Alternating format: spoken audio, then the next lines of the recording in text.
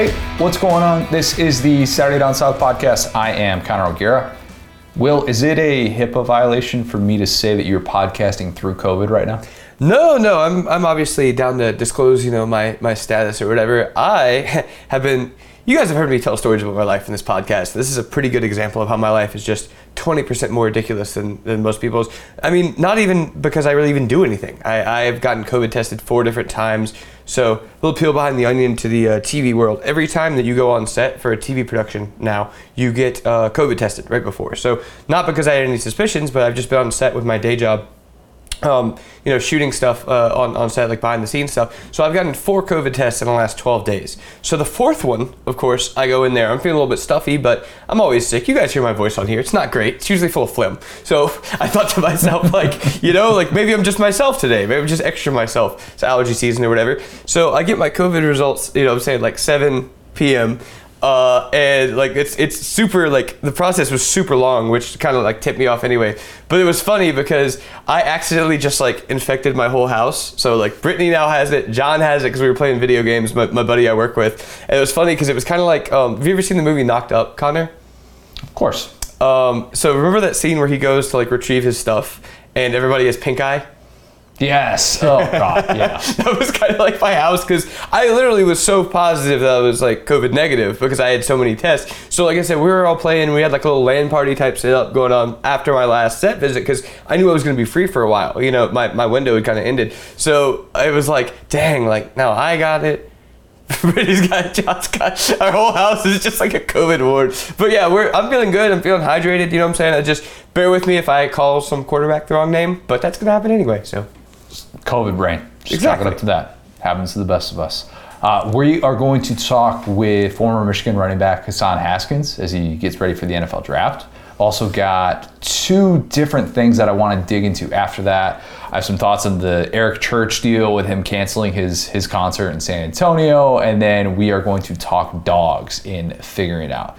But first, should we be talking more about Mississippi State? Hold on. So as opposite to our USC podcast, now we have a dogs podcast. Correct. You are 100% correct. This is the dog podcast. Although I guess we're interviewing a Wolverine. Wolverine Hassan Oreo Haskins, with dogs. Hassan Haskins runs like a dog. He is a dog. The way that he blocks, the way that he hurdles. So I guess he can qualify. This is the dog podcast. Spell it however which way you please. I'm going to be honest.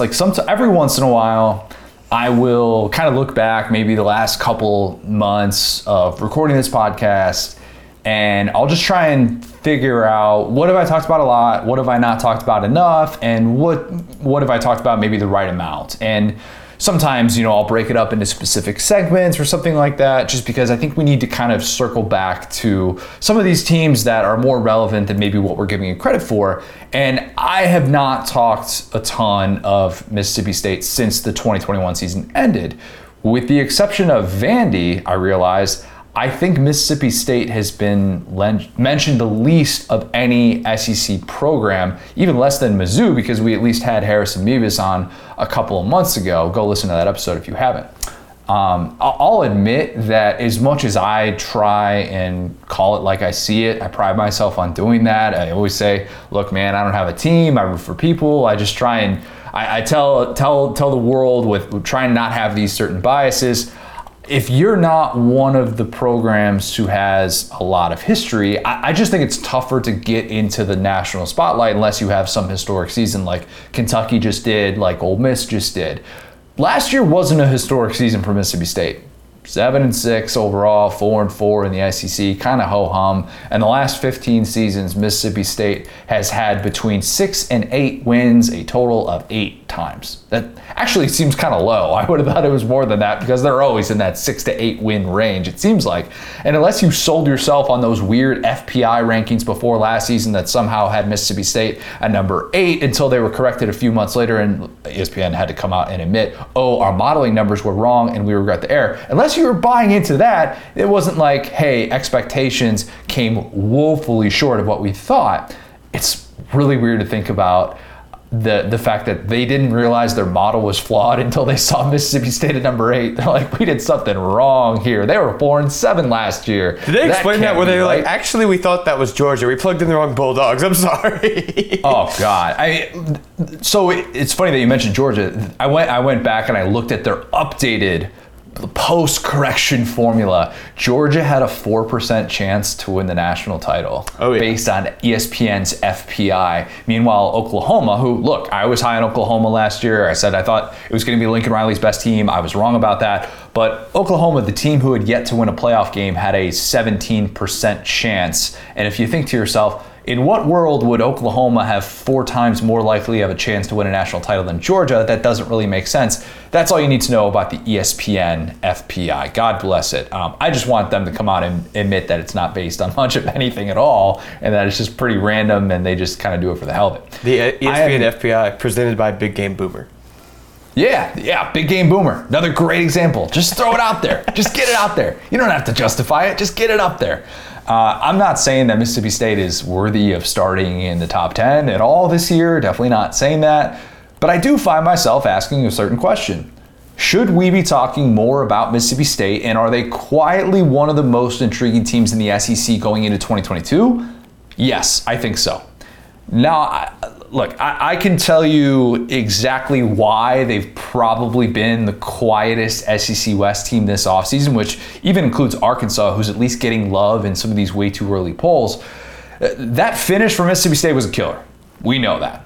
If Mississippi State had won the Egg Bowl, or if they had won the Revenge Bowl against Texas Tech, either one of those games, and we're talking about them in a different way, this is a different conversation, but instead, they kind of settled into the place where they usually are. And it's hard to get overly excited about a team with one winning season in conference play in the 21st century, and it happened because the best player in program history was running the show. Okay? That's reality. For Mississippi State fans who say, oh, you don't talk about my team enough, sorry, that's always going to be looming. Let me at least, though, make the case for why Mississippi State is actually a really interesting program with a bunch of different potential outcomes that intrigue me. We got to start with Leach. Most interesting man in Starkville, not a close second at this point. Nobody, and I mean nobody, is talking about this contract thing.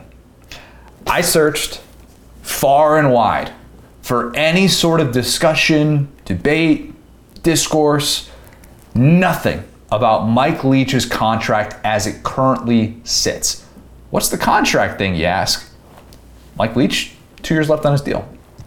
Listeners of this podcast, most diehard SEC fans know that contracts for public employees in the state of Mississippi cannot be longer than 4 years in length. I hope that if you gain nothing from listening to this podcast regularly, you at least process that. And always remember it every single time we talk about a contract with Ole Miss or Mississippi State. Remember that. Mike Leach is still working off of his original 4-year, $20 million deal that runs through 2023. It's ironic because a month before Leach left for Mississippi State, he signed an extension at Washington State that was supposed to keep him in Pullman through 2024. If you Google Mike Leach extension, that's what comes up. But at Mississippi State, he has yet to be extended. There's a lot of ways in which I think this storyline could develop with Leach's contract. The most likely outcome is that Leach gets an extra year added to his contract sometime before the start of the 2022 season. For all I know, John Cohen, the athletic director of Mississippi State, he's in the process of working that out with Leach's people as we speak. It was Cohen who made Leach the highest paid coach in school history when he went down to Key West, and he made Mike Leach an offer that he couldn't refuse. Cohen wants Leach to be Mississippi State's coach for the next decade. There's really not much debate about that. Cohen is also the same guy who fired my guy Joe Moorhead after 2 years. Okay? He's been a little bit impulsive before. There's nothing saying that he won't be impulsive again, but I do think that he's going to go to bat for Leach. It's his big time hire, of course. Joe Moorhead had Leach beat in pretty much every single way, but obviously the off the field issues, the success relative to expectations kind of contributed to where we stood with them and based on perception and all those different things. If you recall, Joe Moorhead got a 1-year extension in May after his first season on the job, a somewhat disappointing first season on the job. That's how you typically do it with these contracts in Mississippi. And also typically at the Power 5 level, coaches have at least 4 years left on their deal because they don't want to have to answer that question in the recruiting world and have the, oh, hey, are you going to be there by the time I'm leaving, blah, blah, blah.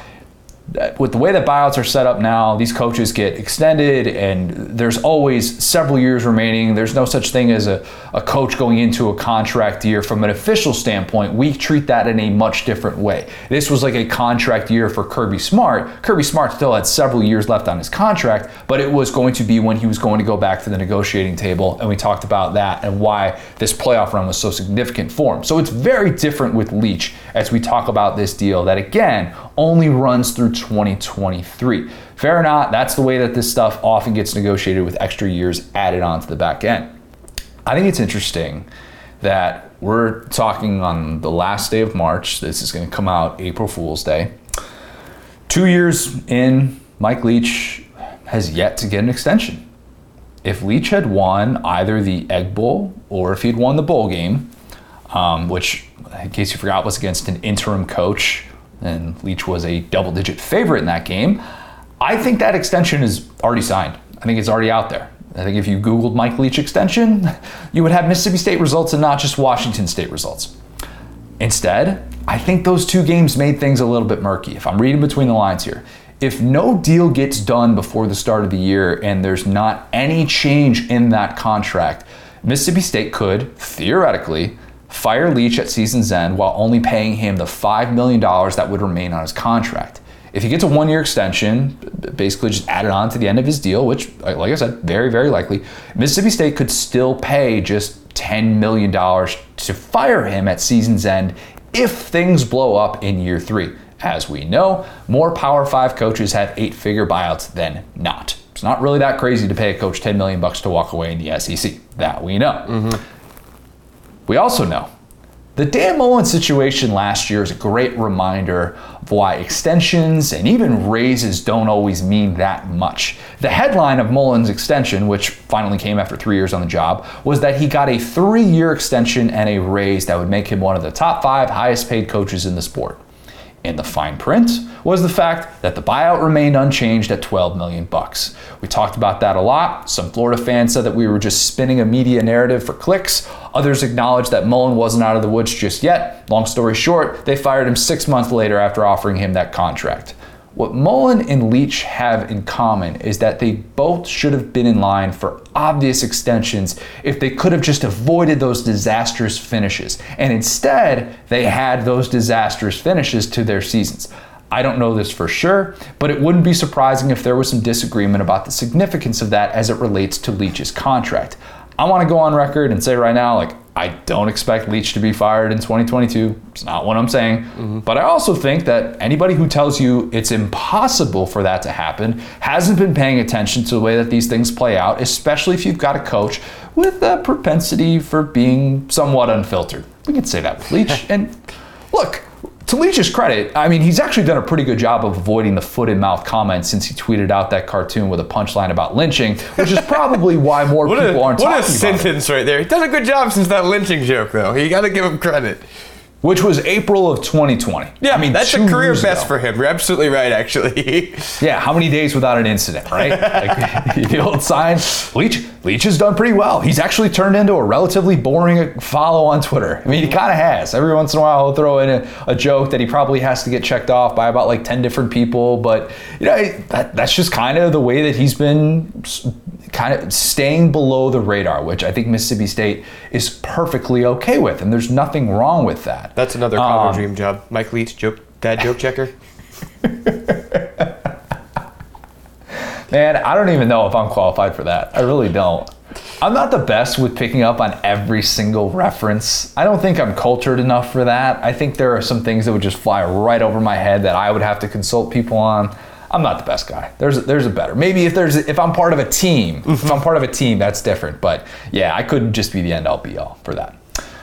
Okay. Also with Leach, he should feel pretty good about a few things that he has working in his favor going into 2022.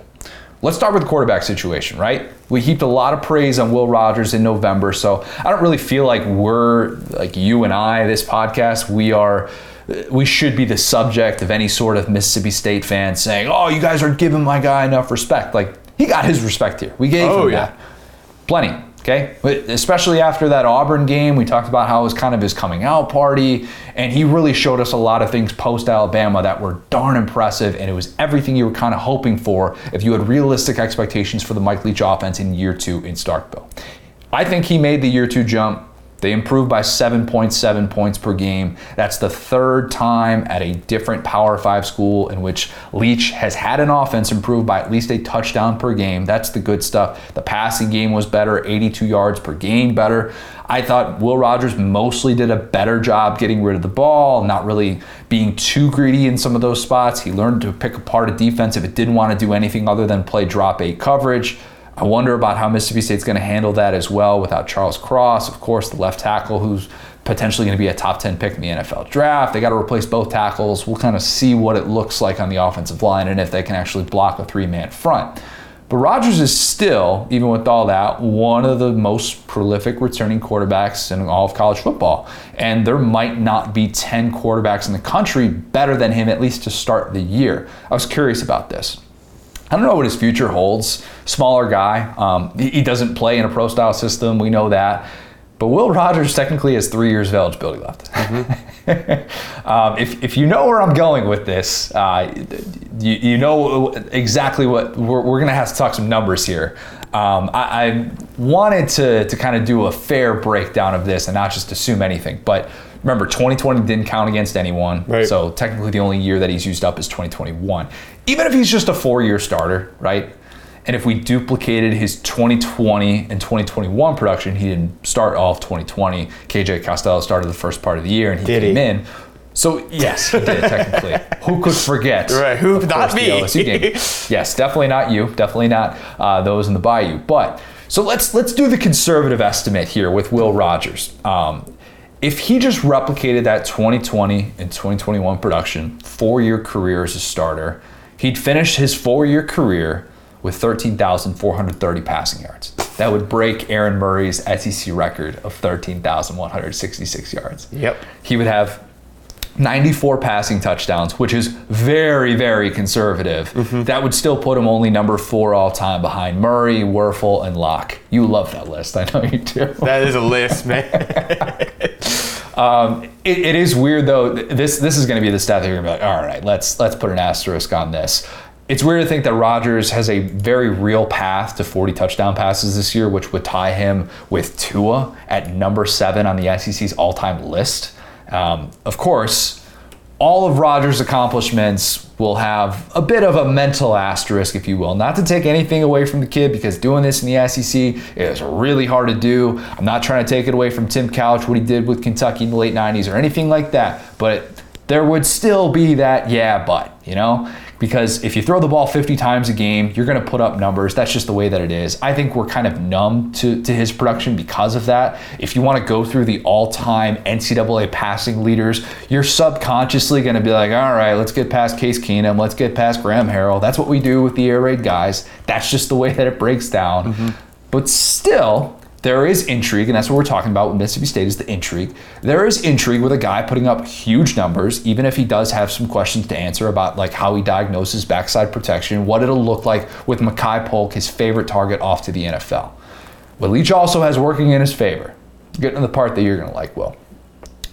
Nobody in the SEC has a higher percentage of returning production than Mississippi State. That's the great stat that we always reference from Bill Connolly of ESPN. Mm-hmm. Mississippi State is number 6 among Power 5 programs in that stat.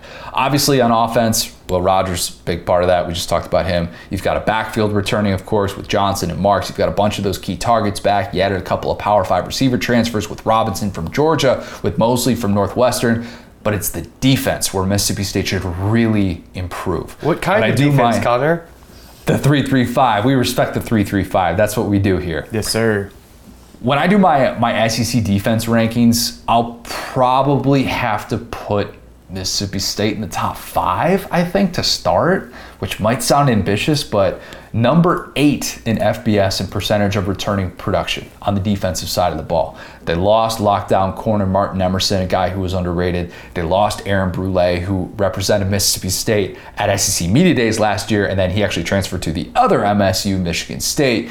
And that was actually kind of a byproduct of Jet Johnson turning into this stud and ideal fit in the middle of that 3-3-5 and doing a lot of different things. And he was like, hey, I'm not playing as much as I would like to. And Johnson is going to be an all-SEC candidate coming into the year.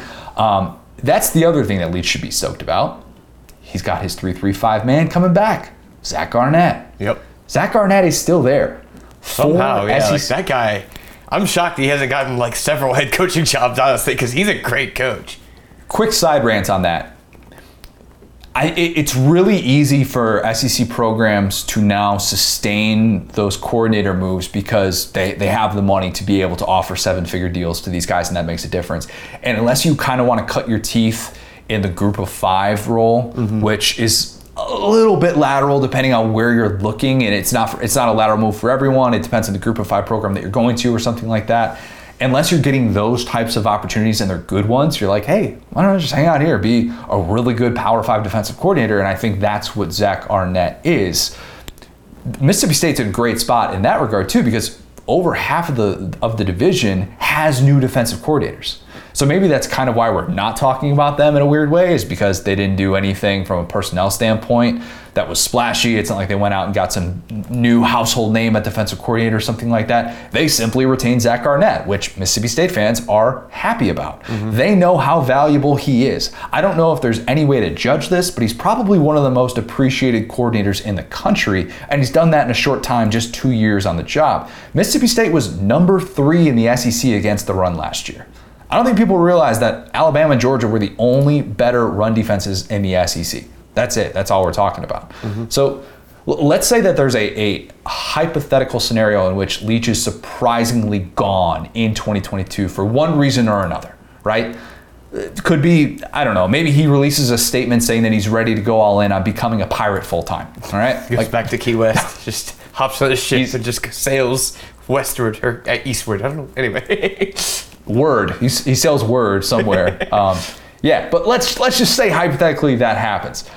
I think there would be a good chunk of Mississippi State fans who would bang the drum for Zach Arnett to be the next head coach. I really do. That's how valuable he is working alongside someone that we know doesn't really have a lot of defensive input. He's a big picture guy when it comes to that. And Leach has struggled to have quality defenses to complement the air raid. So I look at all those things, and I don't necessarily want to sit here today and say Mississippi State's going to go 10-2. I'm not going to do that like I did a few years ago when they had Joe Moorhead coming into year 1. I'm not doing that. But I think the intrigue is absolutely there. I think a really favorable non-conference slate should suit them well. And I like the possibility of a more successful Leach yielding probably the most entertaining version of him that we have seen yet, at least at Mississippi State. I look at all those things and I say, hey, maybe I've been too quiet about Mississippi State. Will, any more noise about Mississippi State? Yeah, I mean, I think that, we talked about when we were talking quarterbacks in one of our last bold and brash things. I was talking about Will Rogers as preseason All-SEC. And like you said, the press coming out of Mississippi State was just kind of pretty tough, just coming out of that season. And we talked about, this is a Mississippi State season last year that I'm going to remember forever just because how bonkers it was. We talked about the Memphis game, every up, down, high, low you could possibly have, they really had. And they're easily, to me, the most entertaining team in the SEC last year. Every week you tune in and truly have no idea what you get from either side of the ball. Not even in a bad way, just luck. Luck, missing field goals, just random stuff that you can't even really... Pass interference call that Traylon Burks gets at the end of that Arkansas game. Yeah. Nobody has ever said that Arkansas has gotten the better end of a raw deal, but that was an instance that Mississippi State fans would probably point to as well. Right, exactly. So it's I'm not saying lack of institutional whatever. No, they just had some really, really weird breaks last year.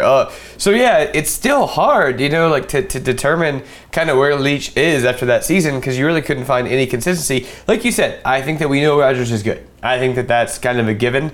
I think that that's a huge thing to have, looking up and down, and that's kind of what I've been doing in the background a little bit is looking up and down all these like career passing records, because like you said, stuff like that really excites me.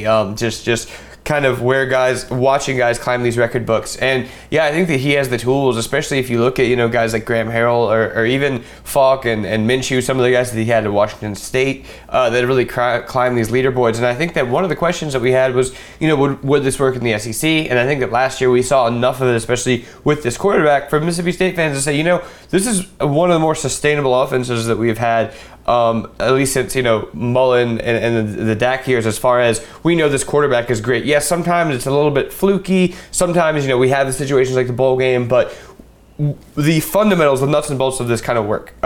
So yeah, I think that, the contract thing is what it is. I feel like, maybe he's just paid in Bitcoin. Have you ever considered that? Maybe that's why his contract's so hard to find. I don't know. Unless there is some sort of wink, wink, nudge, nudge deal that I haven't been privy to that information. Yeah, it's still considered an unknown.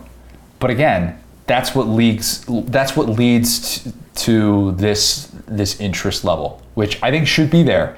And I think more times than not, you can kind of just brush past Mississippi State. All right, they're not a team that you necessarily have to worry about if you're an SEC West team playing a home game against them, even though we saw this past year what they did to Texas A&M in College Station, right? What they did to Auburn in Jordan-Hare. We saw these moments nearly beating Arkansas on the road as well. We saw these moments with them where we're like, oh, well, this is different. Mm-hmm. And then they would always kind of bring you back down to earth and bring you back to that place where you think Mississippi State should be on a yearly basis, which is, like we said, between 6 and 8 wins.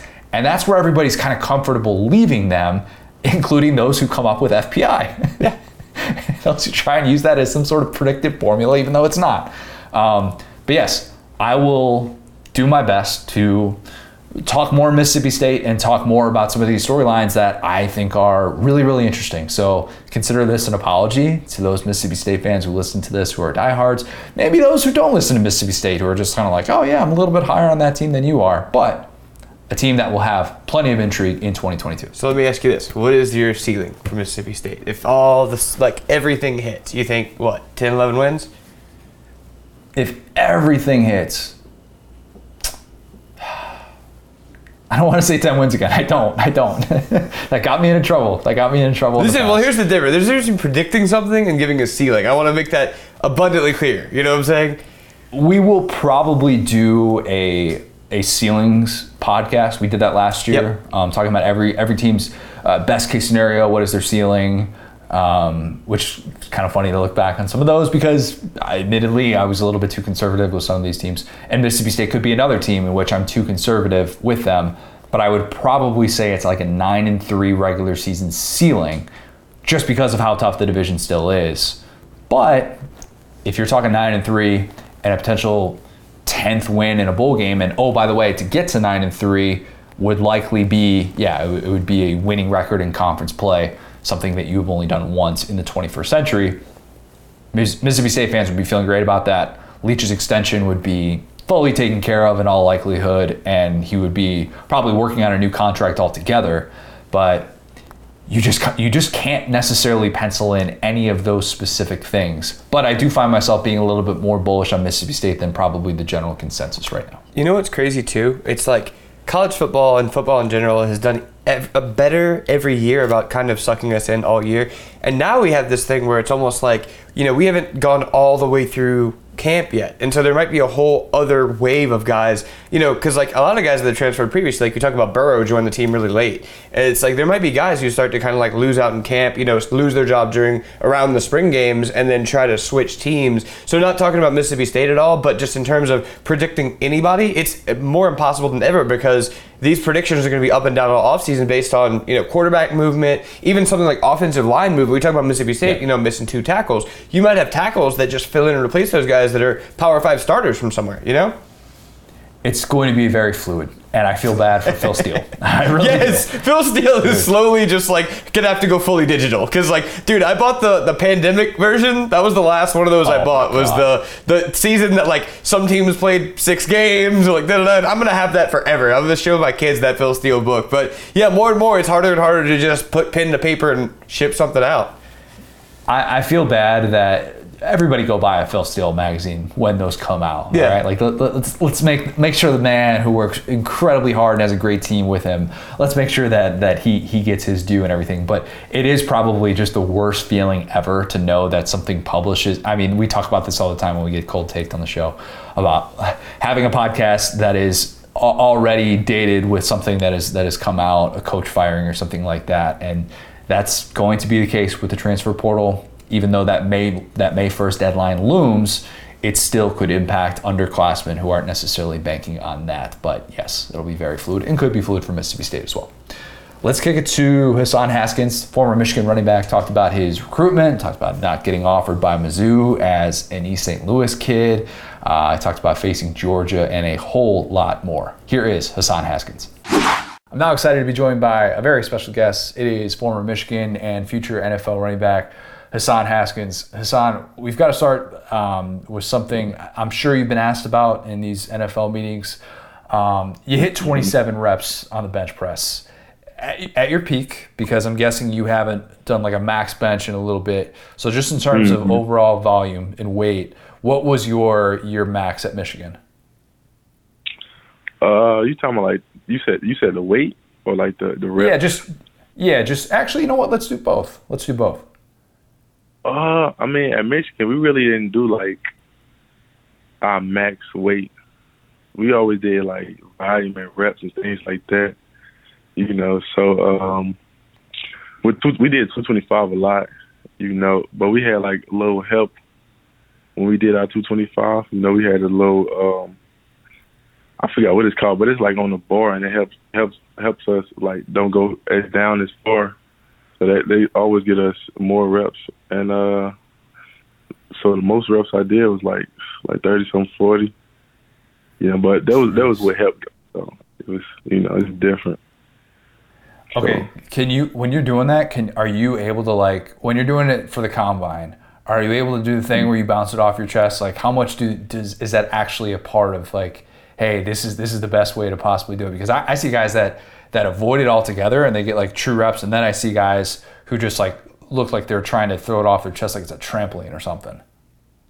I mean, I feel like all mine was true reps, but I mean, I probably bounce it off my chest a little bit. You give me that extra little, you know, that little help that I'm needing, you know. But most of it's all like, you know, true reps, but a little bounce is, you know, all right though.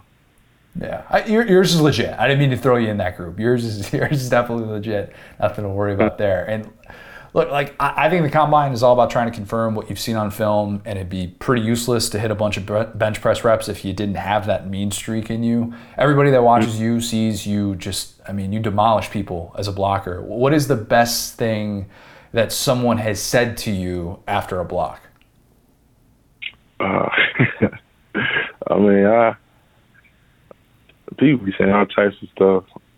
Some be friendly, you know, some be some hate, but I mean, I think I blocked one dude pretty good, and he actually like congratulated me, like, "Thanks, that was a good block," you know. So that's how they all should be.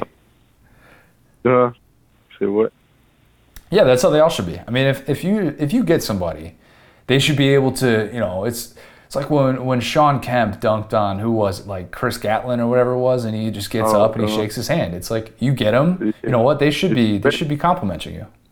You know, just all respect, you know, I just got you that rep, so, you know, but everybody not like that though, so, you know.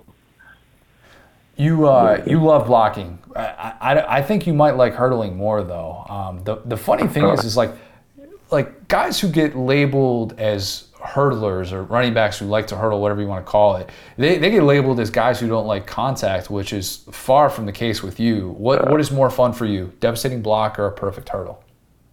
I mean, actually devastating block, really. You know, I know I'm helping out my teammates and, you know, helping out my quarterback. So just a nasty block is good with me. But I like them both. You know, I can't complain with either or. You know, so, but yeah. When did the hurdling thing start with you? Because that's one of those things that you can envision it, a million times, and I remember talking to Chris Rodriguez, the Kentucky running back, about this, and he's like, you can think you're going to do it, but until you actually get out there on the field, it's a totally different ballgame. I imagine that was like way back in high school for you. Yeah, I mean, I really ain't heard too many people in high school.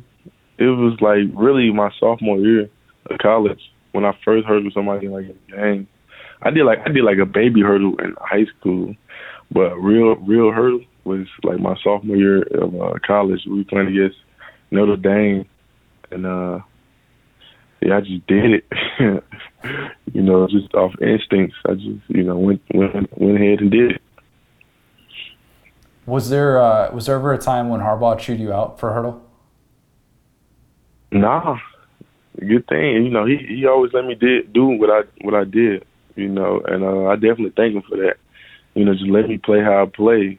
That's all you want from a player. Play like you've been playing since you was young. And he always let me do that. So yeah. If you talk to Harbaugh's players, it seems like there's a very different perception of him within a locker room compared to what the outside world really says about him. And maybe that's true for all coaches, but it just seems like there is clearly that divide. What do we in the media maybe not understand about Harbaugh? I mean, he knows what he's talking about. He's a very smart guy. And last year, this previous year, he definitely shown that. He let his players play like how they play. So man, he just always he knows the game. How it works and things like that. So he's just a genuine, like, smart guy that loves the game. He wants the best for his players, and he don't care what the media got to say or anything like that. So he's a good guy all around. In my eyes. I got to imagine there's a Harbaugh recruiting story in there somewhere. You were very underrated as a recruit. You actually committed during a time when Michigan was going through a bit of a rough stretch during that 2017 season. Were Purdue and Michigan really the only Power 5 schools that offer you? Yeah, that's pretty much the only two. And I had smaller AA schools and things like that. And but there was pretty much the only top Power 5 schools that offered me. I was very under-recruited in high school. I don't know why. Actually, I'm telling you, I was a beast in high school. I'm not gonna lie. In a humble way, I was real nice. But yeah, those were the only two pretty much. So you commit right after the Michigan visit, and I got to imagine for you, you're like, finally somebody that is at this different level in terms of college football prestige. Finally, somebody like that notices me, and it's not like you were an in-state guy or anything like that. But what was Harbaugh's pitch to you when you went on that visit? Man, that was so long. It felt like so long ago. I can't even remember, but it was a lot of stuff. He really believed in me, and I they took a risk with me. I just felt like I had to prove myself to everybody. That I could play on the next level at a high level. So he said a lot of things to me. Just showing. I think one was just show everybody that you can play at the school, play in this college league, and so there was a lot of things he told me. But yeah. What happened with Mizzou? Did they ever recruit you or anything? Because you were an in-state guy for them, and I got to imagine. I mean, I know they've had a good run of running backs, but they could have used somebody like you. Yeah, I know, man. To be honest, I talked to them a lot. I actually wanted to go there, but they never offered me.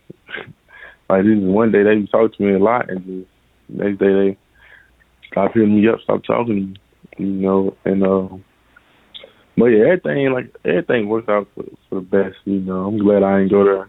I'm glad I took the path that I took.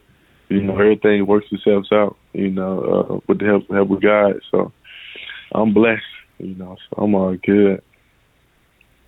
I know everything worked out and you end up in a really great situation. There were tons of running backs in college football that would have killed to play behind that offensive line last year. But I think it's interesting to kind of look at that recruiting process and kind of look back on, well, why didn't other people potentially see me as a fit? Have you thought about that? Like, is there something wrong with the recruiting process? Is it the way that people recruit running backs? Like, what is it that maybe doesn't quite sit right with you? Because I can tell there's something.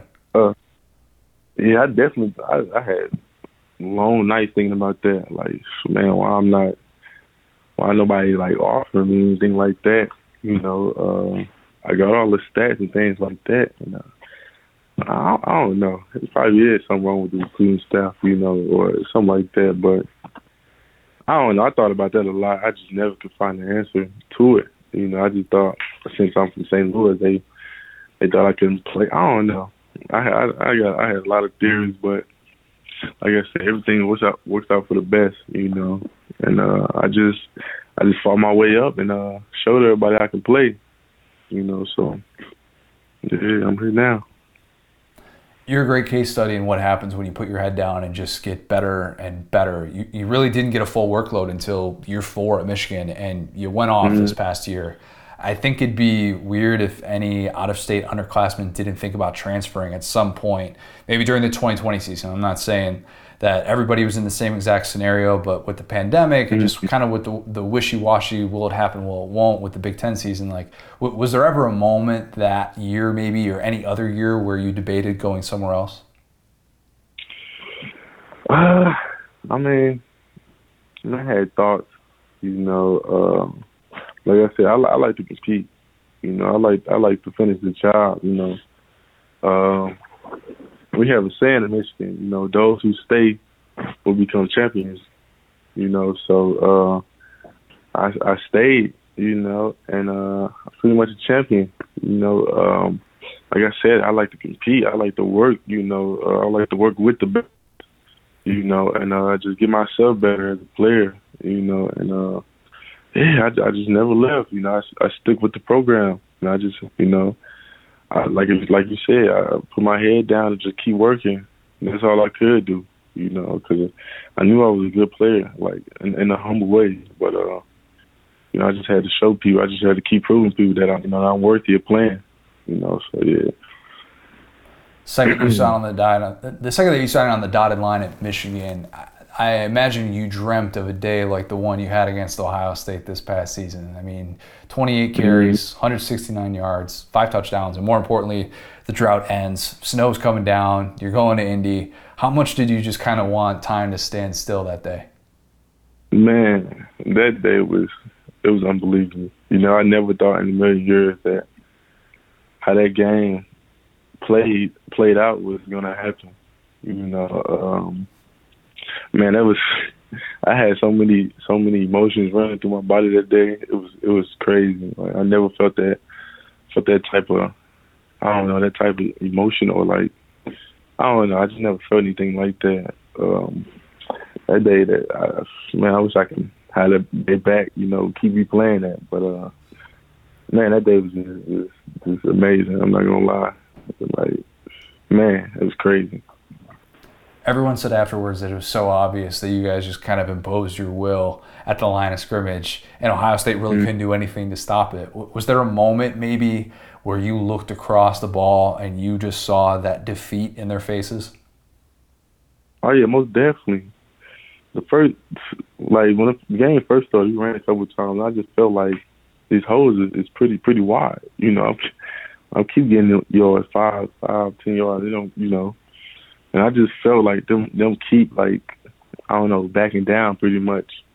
You know, just later on in the game, you know, I just felt like they was defeated. You know, they don't want no more pressure that we was bringing. You know, and we just fed off that as a team. You know, my own line. You know, they always do an amazing job in every game. You know, I definitely thank all of them for sure. And yeah, they just kept going. You know, and you know, we just feed off each other as a team, and we just kept going, opposing our will. Campus that night, how crazy was it? Then, man, like I said, crazy. It was amazing. I'm not gonna lie, But yeah, that night was unforgettable, So. Okay, I'm going to be honest with you. I built you up a little bit because we got to talk about Georgia. I was there that night. When you see the team speed of Georgia, it's just different. And I know you guys go against studs every single day in practice, Ajabo and Hutchinson and those guys, they can absolutely play for Georgia. There's no debate about that whatsoever. But be honest here, Jordan Davis, Nakobe Dean, Devontae Wyatt, how unique of an experience was it to go against the speed on that Georgia defense? I mean, yeah, like you said, it was different. We just had to, compete. It was, it was an honor playing against them. They one of the best. They, all of them one of the best players, in college. So it was just an honor playing against them. It wasn't the outcome that I wanted, for me or my team. But I gotta give my, my honor to them. So yeah, it was pretty different. The Run the Damn Ball T-shirts, was there a little bit of regret there after seeing the way that it played out? Nah, I don't really even regret. It is what it is. So that's just my mindset. I wouldn't regret it either. Nothing wrong with that. You got a taste of what it's like to make the playoff, and also what it's like to kind of be on the outside looking in, probably wishing that there was maybe an expanded field and there can be 12 teams in instead of 4. I know you're off to the NFL, but do you like the 4-team playoff? And is there a legitimate concern about potentially having to play 17 games instead of 15 if the field were to be expanded? Do guys care about potentially having to play more games at the college level if the playoff field expands? Man, it's all type of mixed feelings. I get both sides. I know players want to play more games and just get that more exposure. But on the other half, you got to think of like the injury risk, things like that. And so it's just a mixed feeling about the whole thing. So I don't know. I don't want to get it. I don't know. I can't say what they want and things like that. I wouldn't know what I wanted. It's a bunch of mixed feelings. So I'm not sure. Okay, better question. On a scale of 1 being the worst, nobody's there, it's during the pandemic and nobody's showing up. On a scale of 1 to 10, 10 being Ohio State this past year, how epic would a home playoff game at the Big House be? Man, you said 10 being Ohio State? Yeah, 10's Ohio State. I think that's good enough to be a 10. That's not a 9. Yeah. That's a little different. It gotta be underneath Ohio State, So like 9.5 okay. up there, That'd be amazing. That says everything you need to know about the rivalry right there. That home playoff game would not be quite the atmosphere that Ohio State would be in the Big House. It's just a different type of rivalry there. It's real. All right, Hassan, I want to get you out of here with 5 rapid fire questions. Just first thing that comes to your mind. Does that work? All right, so one word answers. Sure. Yeah. However long you want it to be. Oh, that's fine. That's fine. Okay. First one. Your favorite NIL deal was what? My mouthpiece, and I loved it. I really didn't have too many, but I had a mouthpiece deal. What did that consist of? Were you getting several mouthpieces, or is it mouthpieces for life? How did that work? Yeah, no, it's just several mouthpieces that I had to wear during the game, during that last year's season. So it wasn't, it wasn't bad. It helped me out as well. So some good mouthpieces. The biggest hit you've ever taken was from who? Biggest hit. I really don't get hit like that. I mean, I can't even think of one. To be honest. That's a good sign. That means you're doing something right. If you're avoiding that. Yeah. Okay, maybe then this, because I got to imagine athletes in general, when they close their eyes, they picture a specific moment. So maybe biggest hit that you've ever delivered was what? I had a lot of those. I think it was my sophomore year. I think we was playing against Indiana. I was running like on the outside, and I think it was a corner. And I ran him clean. Oh, it was nasty. I'm not gonna lie. So that's probably the biggest one. We playing at Indiana. I'm pretty sure my sophomore year. Okay, I'm an Indiana grad, so that hurt a little bit. But I'll let that slide. I'm also look. I didn't. You say what? I didn't say this when we hopped on the call, but I'm also a Cubs fan, and you were wearing a Cardinals hat, and I was like, oh God, I don't even know if I should continue this. I'm from St. Louis, so I just gotta, I just be representing. I'm behind me, no horn. That's fair. Okay, two more for you. Selfishly, I hope you get drafted by my Bears. Unselfishly, I just want you to get to play somewhere that isn't really, really cold. Do you like the cold, and if so, why? I mean, I'm used to it now, but I mean, I wouldn't be mind of, going somewhere warm, but hey, if they, whoever pick me, it don't matter where I go, I'm gonna still do my thing, so it's whatever with me, I really don't care. Just no Canada. We don't want you playing in the CFL. You need to be playing in the NFL. Yeah, I can't do that. Not Canada. I can't do that one. Last one for you. I've got a theory about Michigan fans, and it was definitely confirmed at the Orange Bowl walking around and seeing this.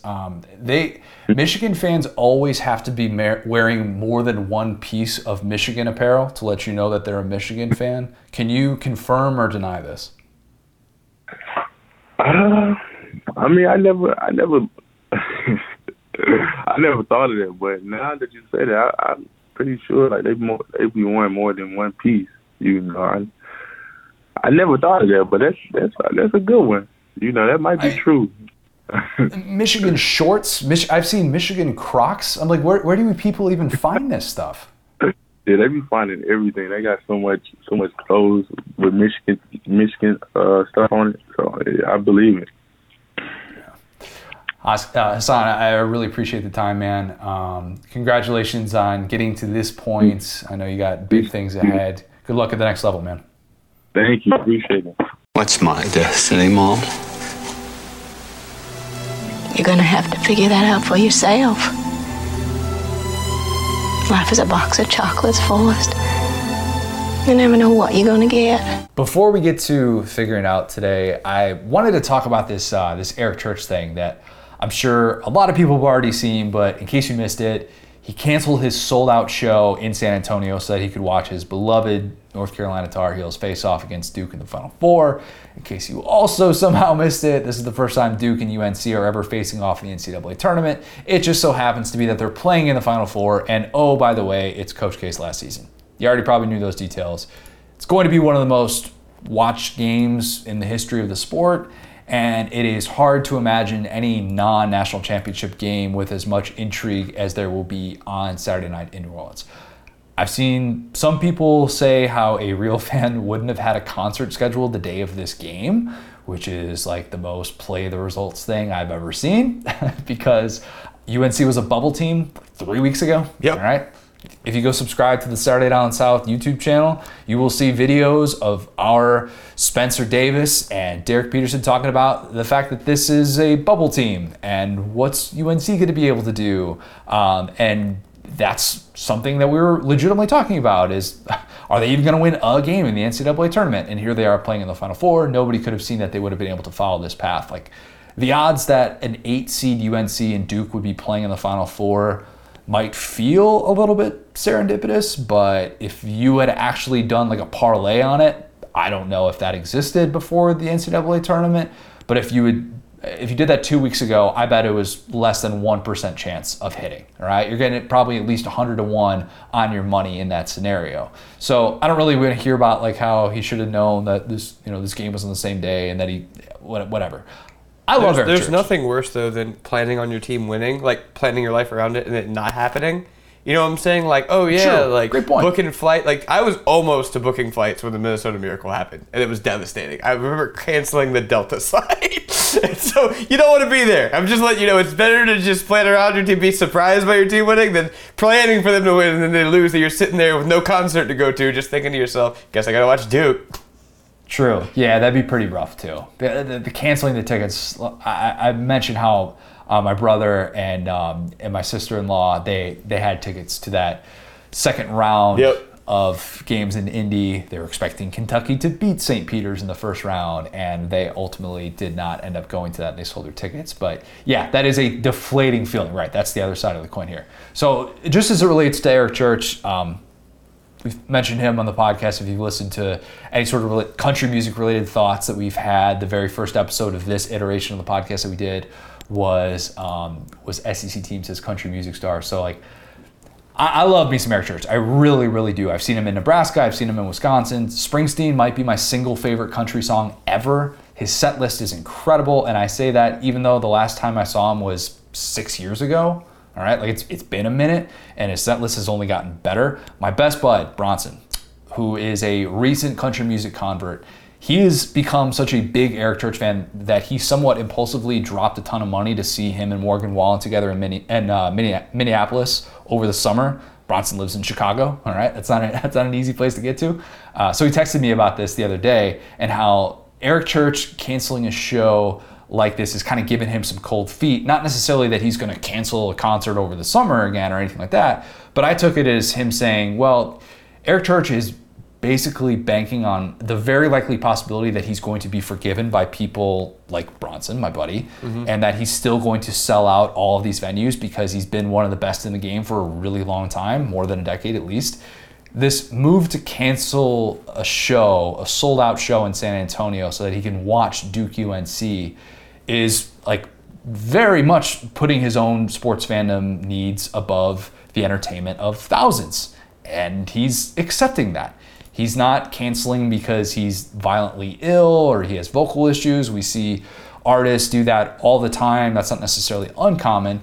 But on a much bigger scale, Eric Church is doing something that I think a lot of us do without realizing we do it.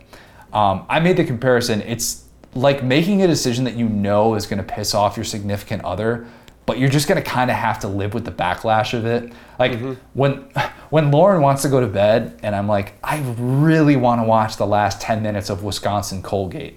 I know that when I say that, I'm going to be in the doghouse for that for a bit, just probably for the rest of the night until she goes to sleep. But I also know that she's eventually going to forgive me, and that's why I justify in my brain watching that and seeing that. I just tell myself, look, the satisfaction I get for watching that game, potentially seeing a great ending or something like that, that's more important to me in that moment than the eye roll and the brief frustration that I'm going to get from her. Does that kind of make sense? Yes. No, absolutely. It's all math. And like, honestly, man, we don't actually want famous people to be honest. That's like one of my favorite like takes, because it's like whenever people are honest, we actually hate it. So it's like Eric Church literally could have just said like, hey man, I got tonsillitis. I can't do this show. But he's like, you know what? I'm going to be cool. I'm going to be myself. I'm just going to be honest with people. And people were like, no, don't be honest with us. It's like, dude, come on. You do this too if this was your team. Come on. He admitted in the release that he's being selfish. This is the most selfish thing that he's ever asked the choir to do. Like those are his words. It is selfish. He's telling everybody, and he's okay with that. And so he easily probably could have just been like, oh yeah, I'm getting over something, blah, blah, blah. And then of course picture like if we had seen videos and pictures of Eric Church like decked out in Tar Heel gear or something like that, going nuts during the game. And then it would have been really, really bad if something like that had come out after the fact. Because be like, why weren't you honest with us? Why didn't you tell us why you wanted to miss this concert? And some people would have just been frustrated, but people are going to be frustrated either way. That's the reality that he's accepted. Depending on where you look, you'll see some people say, let's understand what it's like to be a fan and have a bucket list thing that you want to witness. those people supported the move. I don't know this for sure, but I bet an overwhelming majority of people who supported the move also didn't have tickets to see him in San Antonio, right? I'd also bet the overwhelming majority of the people who had tickets to see him in San Antonio were far less supportive because they're like, hey, you are my bucket list, man. Like, you're the thing that I'm looking forward to. I get you're looking forward to this game, but I'm looking forward to you. He is a great show. And honestly, I think his music and his personality are a little bit better suited for probably my headphones, a smaller venue. But it's an unbelievable set list. It's worth the price of admission, even if he isn't what I would consider an all-time great performer. He's a very good performer, not an all-time great. I think it's okay to acknowledge both sides of this. People who had tickets to this in San Antonio are well within their rights to be pissed. Right. If you want to complain, you must show one valid Eric Church ticket. Yes. That's how I say exactly. Yes. But Eric Church is also allowed to pull a last-second move like this as long as he is willing to accept the fact that he's going to take some heat, and he's probably going to lose some fans from this, right? You probably should. And it sounds like he's acknowledging that, even though deep down, you can only do something like this if you've got enough fans to overcome this, which he does. If you want to forgive him, you're not wrong. If you want to maybe take a break from Eric Church and perhaps not have unconditional support for him, I don't think you're wrong either. Like, that's perfectly fine. I'll be honest, I'll probably go belt out some sinners like me at some point tonight and keep living my life, all right? Like, that's how I'll roll. That's how I'll handle this whole deal. Will, have you ever been in a spot like this where you had a concert that was canceled last minute, maybe amidst some pretty controllable circumstances or something like that? I'm sure I have, but I've never been mad about it. Let me put it to you like that. There's never been a time where I'm like, oh, this guy stinks for this. Plenty of people have. You always hear the stories about like Kanye at Bonnaroo and stuff, just waiting until 4 or 5 a.m. to go on. And I don't know if I would feel differently if that was that. But in my personal life, I've really yet to have something canceled that I wasn't like, yeah, you're a person too. So. Yeah, that's a great comp though. Is artists who show up late or they'll show up an hour and a half after they're supposed to go on and do it because they know they can. Right. Because they know people aren't leaving and that unconditional support is kind of just there for them. And I think that's really interesting and, I mean, egotistical, yeah, for sure. But at the same time, if we're just going to continue to wait there and continue to support it, then there's nothing to really deter somebody in that spot from doing that. And that's sort of what Eric Church is banking on, even though he's also at the same time being super honest when many people in his spot wouldn't be totally honest. So anyway, I just had some thoughts on that. Wanted to get off my chest. Anyway, let's go to figuring out. We're talking dogs. Dogs, bro. Have you or has your family ever owned a dog? Or both of us don't have dogs, no future plans to have dogs at this point? Oh man, so as you know, I grew up in a bayou in the middle of the woods. 6 acres is just bayou. We had miniature dachshunds growing up. We had one named Sparky, who was the most heroic dog I've ever seen in my life, a miniature dachshund. He killed 3 water moccasins with his tiny little mouth, ripped their heads off, and brought them to my mom proudly. Just insane dog. He actually got hit by the mailman, RIP Sparky. And then, oh my God. And then we had a chubby dachshund who was a retired show dog that like one of the people that my mom sold a house to just happened to have show dogs, just kind of donated one to us on the condition that we had him fixed because obviously, you could sell his puppies or whatever. But his name was Mardi Gras, which was perfect because he was fat. And he was the complete opposite of Sparky. Sparky was a woodlands, like, bred to be a dachshund that would like go up and like dig everything. I saw Mardi Gras get chased by a lizard one time. It was very funny, but Mardi Gras was a very sweet dog. My mom would make him 1 egg every morning, and he would waddle around behind her, waddling around. Mardi Gras, however, this is a story that it's going to infuriate some people because it infuriates me. Mardi Gras was actually kind of got killed by my maids. My mom let Mardi Gras stay with them while she was on vacation, and apparently our maids' grandkids just gave him some chocolate, and he just passed away. And I'm furious about it to this day. No. It's a story that really upsets me. And she, of course, afterward made it seem like it was like this accident. She's like, oh my gosh, his blood sugar is spiking. Da-da-da, how did this happen? It's like, well, your grandkids gave him chocolate. It's very obvious. Our dog did not have diabetes. There was nothing wrong with him. He was just a little bit of a chunky boy, but he wasn't. We'd just taken him to the vet like a week or so before, so we knew he was fine. And she tried to make it seem like, oh, well, some dogs have early onset diabetes. Da-da-da-da. It's like, no, he didn't have diabetes yesterday, and then he died of blood spiking. So pretty sure that was actually, oh my gosh, yeah. So anyway, so that had happened. I want to say this is at this point 5-6 years ago. So yeah, but he was one of the, he was maybe our best dog we ever had. He was super sweet. He was super kind. So that's our dog history. You know what I'm saying? We've really only had a couple of dogs, but one kind of indoor dog, one outdoor dog, both very sweet dachshunds. Very dark.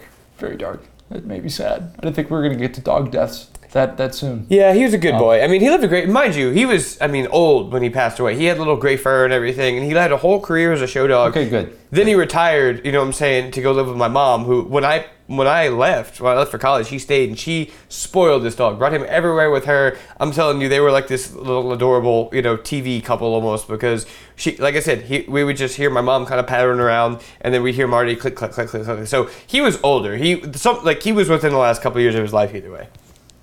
An unbelievable sidekick a dog can be. Oh, yes.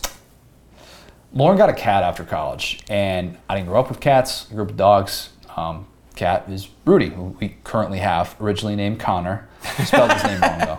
I know, it's weird, yeah. Wait, is this before you? No, we had been dating for about a year and went to the shelter, and this cat named Connor, just Conner, though, so it was like, he's not really a Connor. Mm-hmm. And yeah, he just kind of spoke to us and changed his name to Rudy, and that's kind of all she wrote. So she has a type, essentially. Just red, Connor, yes. Boom. 2 for 2. Yes. Lauren only goes after things named Connor. I only go after women who were born on March 15th, 1990. I've told that story. I've dated 2 girls in my life. They were both born on March 15th, 1990. That's crazy. Okay. Isn't it? Yeah. Yeah. Different hospitals. Very different hospitals. That would be weird if it was from the same hospital. Like, all right. But anyway, Rudy is going to be 10 real soon. And I only bring him up. I realize we're talking about dogs. But I basically tried to raise him like a dog because that's all I knew. Right. And he plays fetch. In our backyard, we do sprints. I've sent you the videos, Will. Yes. He sprints like, Lord, he coming. That is Rudy. He's not a dog, but he is social like a dog. He wants you to pet him. He wants attention. He likes to run around. But I'm reminded that he's not a dog when Lauren's boss's dog comes over. It's a little Chiweenie named Lucy. Adorable little dog. And she and Rudy will just roam our backyard. They'll hunt lizards. That's what they do. Lucy is great to have around. It's awesome. It's kind of a good way to get like my dog fix. One of the things I thoroughly enjoy, and this for me is one of the reasons why dogs are always great, and I will always have a soft spot for dogs. Walking into your home and seeing how excited they are is everything. That will never, ever get old. Like this rush of joy that makes us feel so loved. There are very few animals that can provide that, and dogs are at the top of the list, in my opinion, in terms of making you feel loved and like you were actually missed the second you walk into the door. If we're taking care of Lucy and I even just come like in from the garage after working out or something, she freaks out. And Rudy, meanwhile, is just sitting there like, girl, calm down. He does this all the time. He lives here, bro. Come on. Yeah, he no lives try hard here, points, man. all right? Yeah, none of that. So like I said, dogs are all we had growing up. We had a black lab named Guinness when I was really little. I don't really remember Guinness. Of course it was named Guinness. We're a big Irish family, that's what we do. And then we got a golden retriever named Molly. And Molly was the dog of my childhood. Great dog, somewhat playful, never hurt a soul, loved to be pet. I kind of look back now and I actually beat myself up about it because I did not spend as much time with her as I should have, and that just kind of bothers me. That's like a deeper issue, but I can't recall a single time where I walked her by myself or would go into the backyard and play with her. And I don't know, maybe some kids are just kind of like that, and they they kind of maybe take their pets for granted. I definitely did.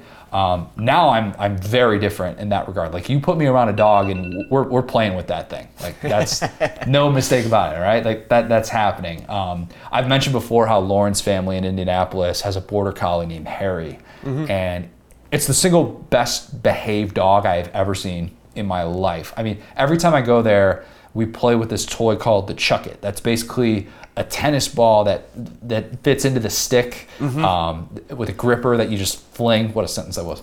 And you can see that at it's basically right in the checkout aisle of PetSmart. I'm sure many people have seen it, know exactly what I'm talking about. Harry is such a smart dog that I can't say the words play or out without him thinking he's going outside. So I can't just slip that in accidentally, but he will fetch that ball, he'll bring it back, I'll drop it in front of my feet, and then he won't take off again until he watches me actually fling it and say, go. He even knows when I say, all right, Harry, last time.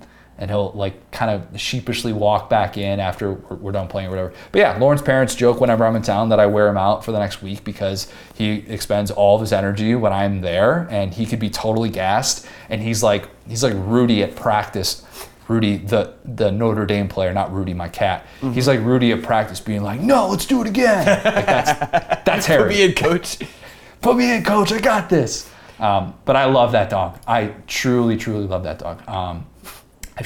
I've shared my desire to own a bulldog one day, but I'll be honest with you. I'm assuming that it's not going to happen. If it does, it won't be for a really long time. And I think that's kind of where we're at with the dog conversation in general. Rudy is 10. Adding a dog and potentially having kids down the road would be just a lot to kind of throw into the mix. But Will, what about you? Any imminent plans for a dog? Because I know Brittany is like animals. Yeah, she will buy an animal impulsively. Yeah, I'm kind of lucky that hasn't happened lately. We have 2 cats, obviously, so I think we're kind of at our limit. But yeah, we had, speaking of that, dogs coming home thing, like I'd be remiss if I didn't mention Betty the blind dog. I don't know if you probably saw Betty the blind dog, but Are you going to tell me about a dog that died again? Please don't. Well, did I not tell you about? I showed you Betty the blind dog. She was a poodle, and Brittany, same deal. Brittany adopted her later in her life. She had 1 tooth. She was blind. She was super sweet. She followed Brittany around college and then kind of like went blind, but I took care of her. Obviously, like she moved here with me, and she had just ended up having cancer or whatever. But she lived like an awesome life. Like Brittany took great care of Betty. But the cool thing about Betty is Betty had the most like purest, most like just unconditional love ever. And so, but she was blind, right? So when Brittany would come home. But it was like Betty would like slowly figure out she was home. If like some days like Brittany would be like, yo, like usually she'd come and be like Betty, and Betty would just be like hello. But sometimes she would just walk in and just let Betty kind of like give her a little sniff, and then she'd be like, oh my goodness, Brittany's home, and she'd start freaking out. And it was the cutest thing in the world. Like dog, like whenever Rex Chapman says like we don't deserve dogs, like Betty was like the walking example of that, because she was literally just like, if Brittany was in a room, there could be a dragon in that room, and she'd be like, I want to be right here, dog. Like we're in this together. How much would you pay to be able to have a conversation with a dog? Like, you would get to pick what dog. Maybe a dog that you have as a pet or something like that. An embarrassingly high amount of money. At least $1,000. Yeah, numerous thousands of dollars. If I could give Brittany a present and be like, hey, you get to talk to your dog, here you go. I'd be saving up for that. That would be sick. Yes, and just for a day, to be able to have a conversation, just shoot the breeze with your dog. It'd be unbelievable. I think I just went low with $1,000. I think I'd go way more than that. I think probably like $5,000. Yeah. Worth it. Okay, Facebook questions. I just got to laugh really quick visually at Emery being the first comment saying, I'll leave this one to Kelsey, and then Kelsey immediately just going, dogs in all caps. That is incredible. Like, with no notes. Go on. The Picker family loves their dogs. That we knew from this. We asked the Facebook group, do you have a dog? If so, what dogs make the best pets? If not, why don't you have a dog? Probably reasons like what I just explained. Creating a social media account for your dog, yeah or nah? And then what is the toughest part about owning a dog that could maybe get into a dog horror story? Hopefully not. I don't want dog horror stories. All right, Kelsey Picker, let's start with this one. As you said, she says dogs. we have 2, and any dog can be a good pet. It's all about how you raise them. Very true. I had a dog before we got together, and we got another dog together a few years later. We agreed to wait to get our second pup until we got into a house of our own, so there wasn't much to talk each other into. I haven't created social media for my pets because I don't care to devote enough time to the accounts, but I do follow a lot of dogs on Facebook, Insta, and TikTok. The toughest part is finding a trustworthy sitter to watch them. For us, our pets are our kids, so we want a sitter to look after them in the same manner. It's hard to find someone to trust to do that. Yeah, a lot of great stuff there.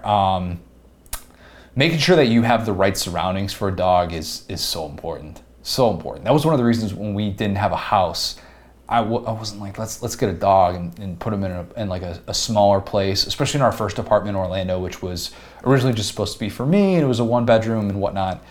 You got to have enough space. I would feel terrible if I didn't have a place where my dog could run around, and if they felt confined. You can take them on walks and stuff. That's all well and good, but you need to be in a place so you can do that. I would have felt bad if we were living in a city and there wasn't a park nearby that you can go walk to, and it's just like, am I just having this dog for selfish reasons? And then that kind of ties into the travel part of it as well, about how Kelsey brought up, you need someone that you can trust that can take care of them. And if you're not, boarding them or something like that at a place that does that, and if you have a friend that's watching them, that's a tricky thing to have to navigate. And if you're traveling all the time, that's just not fair to your dog. Cats are a little bit different. They're kind of a little bit more independent in that way, but if you can find those people who watch after your dogs and do a great job and clean up after them, walk them, give them the attention that they need, more power to you. But I got to imagine that's got to be a really tricky thing to have to navigate. And then just to have to board them, if you don't do that, to have to board them every time you go travel it's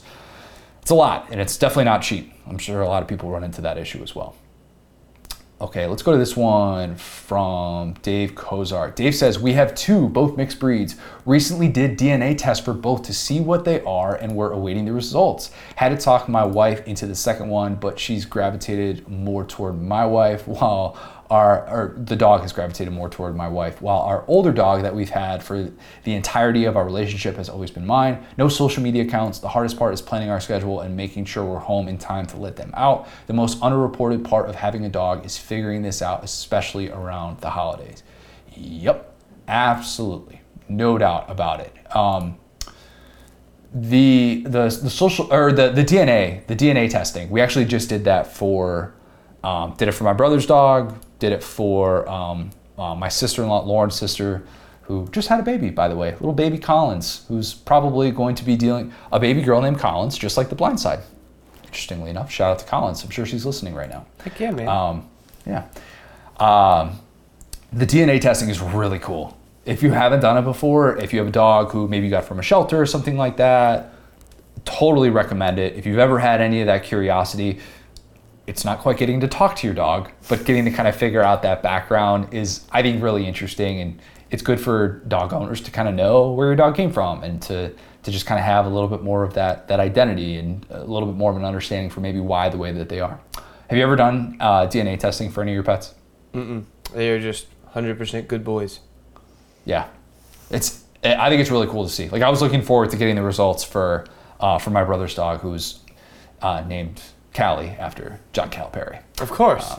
Yes, of course. They're diehard Kentucky fans. Of course they would be. Probably as useful in a half court right now. So. Callie's got some length. Let me tell you what, man. Callie can get up. She can jump. She's got some ups.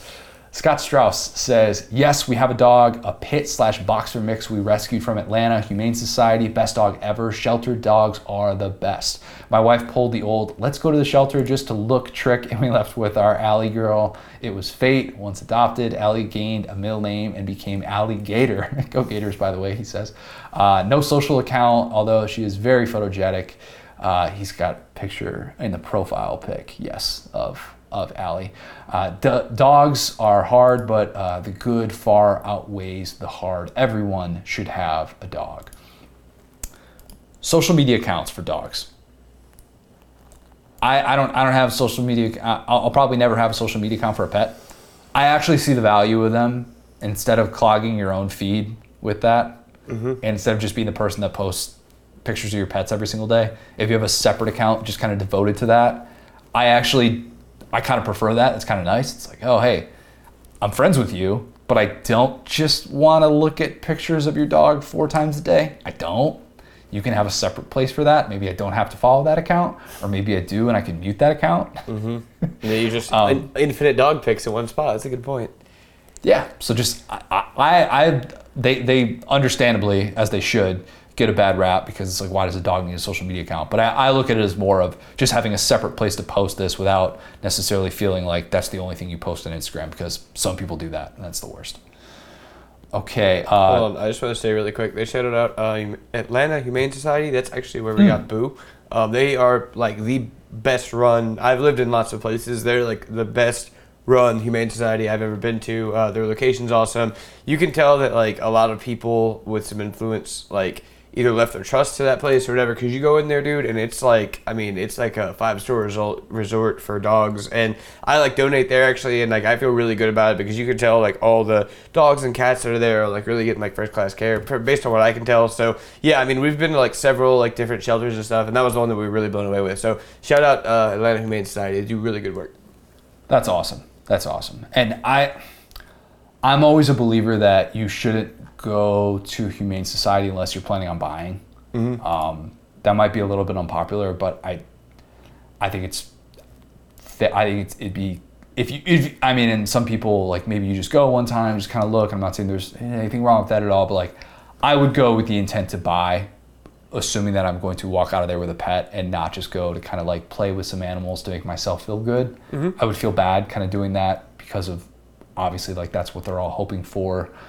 If you don't find a pet that necessarily fits your household or your needs at that specific time, that's totally different. But I don't know. I've always just kind of thought that would be the best way to go about it. Like go in there kind of with an intent and not just necessarily to pick yourself up after, a day or something like that. Mm-hmm. Benny Hanna's got a thread. Benny Hanna started a thread of dog pics. We've got a lot of dog pics. If you want to go join the Saturday Down South podcast Facebook group, you can see all of them.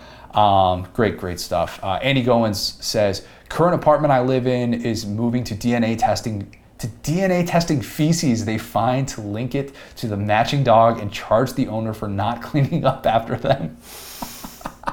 I thought this was America, Andy says. Might mean too much. I'm sorry. That sounds... That's like the scariest thing I've ever heard in my life. That seems like we're a step or two away from like Skynet with that. I don't like that at all. You must have a real poop problem in your place. But if you have those kind of resources, I would guess you don't. You just have too much money laying around. Maybe that. I don't know. If I found out an apartment complex, you're not necessarily having to deal with like homeowners association or something like that. The conversation that we had a month or two ago in figuring it out.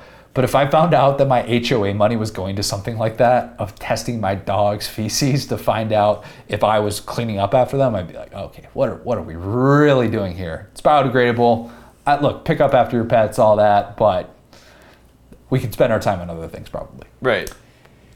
Derek Walden's got a great picture of his dog's boxer. Ooh, a boxer named after Sony Michelle, and Herschel. Oh, these are great pics. We've got a lot of great responses here. Laura Doyle also shared pictures. Oh, that is a very, very cute dog. These are okay. I need to stop looking at these because these are just warming my heart. Connor gets a dog as well.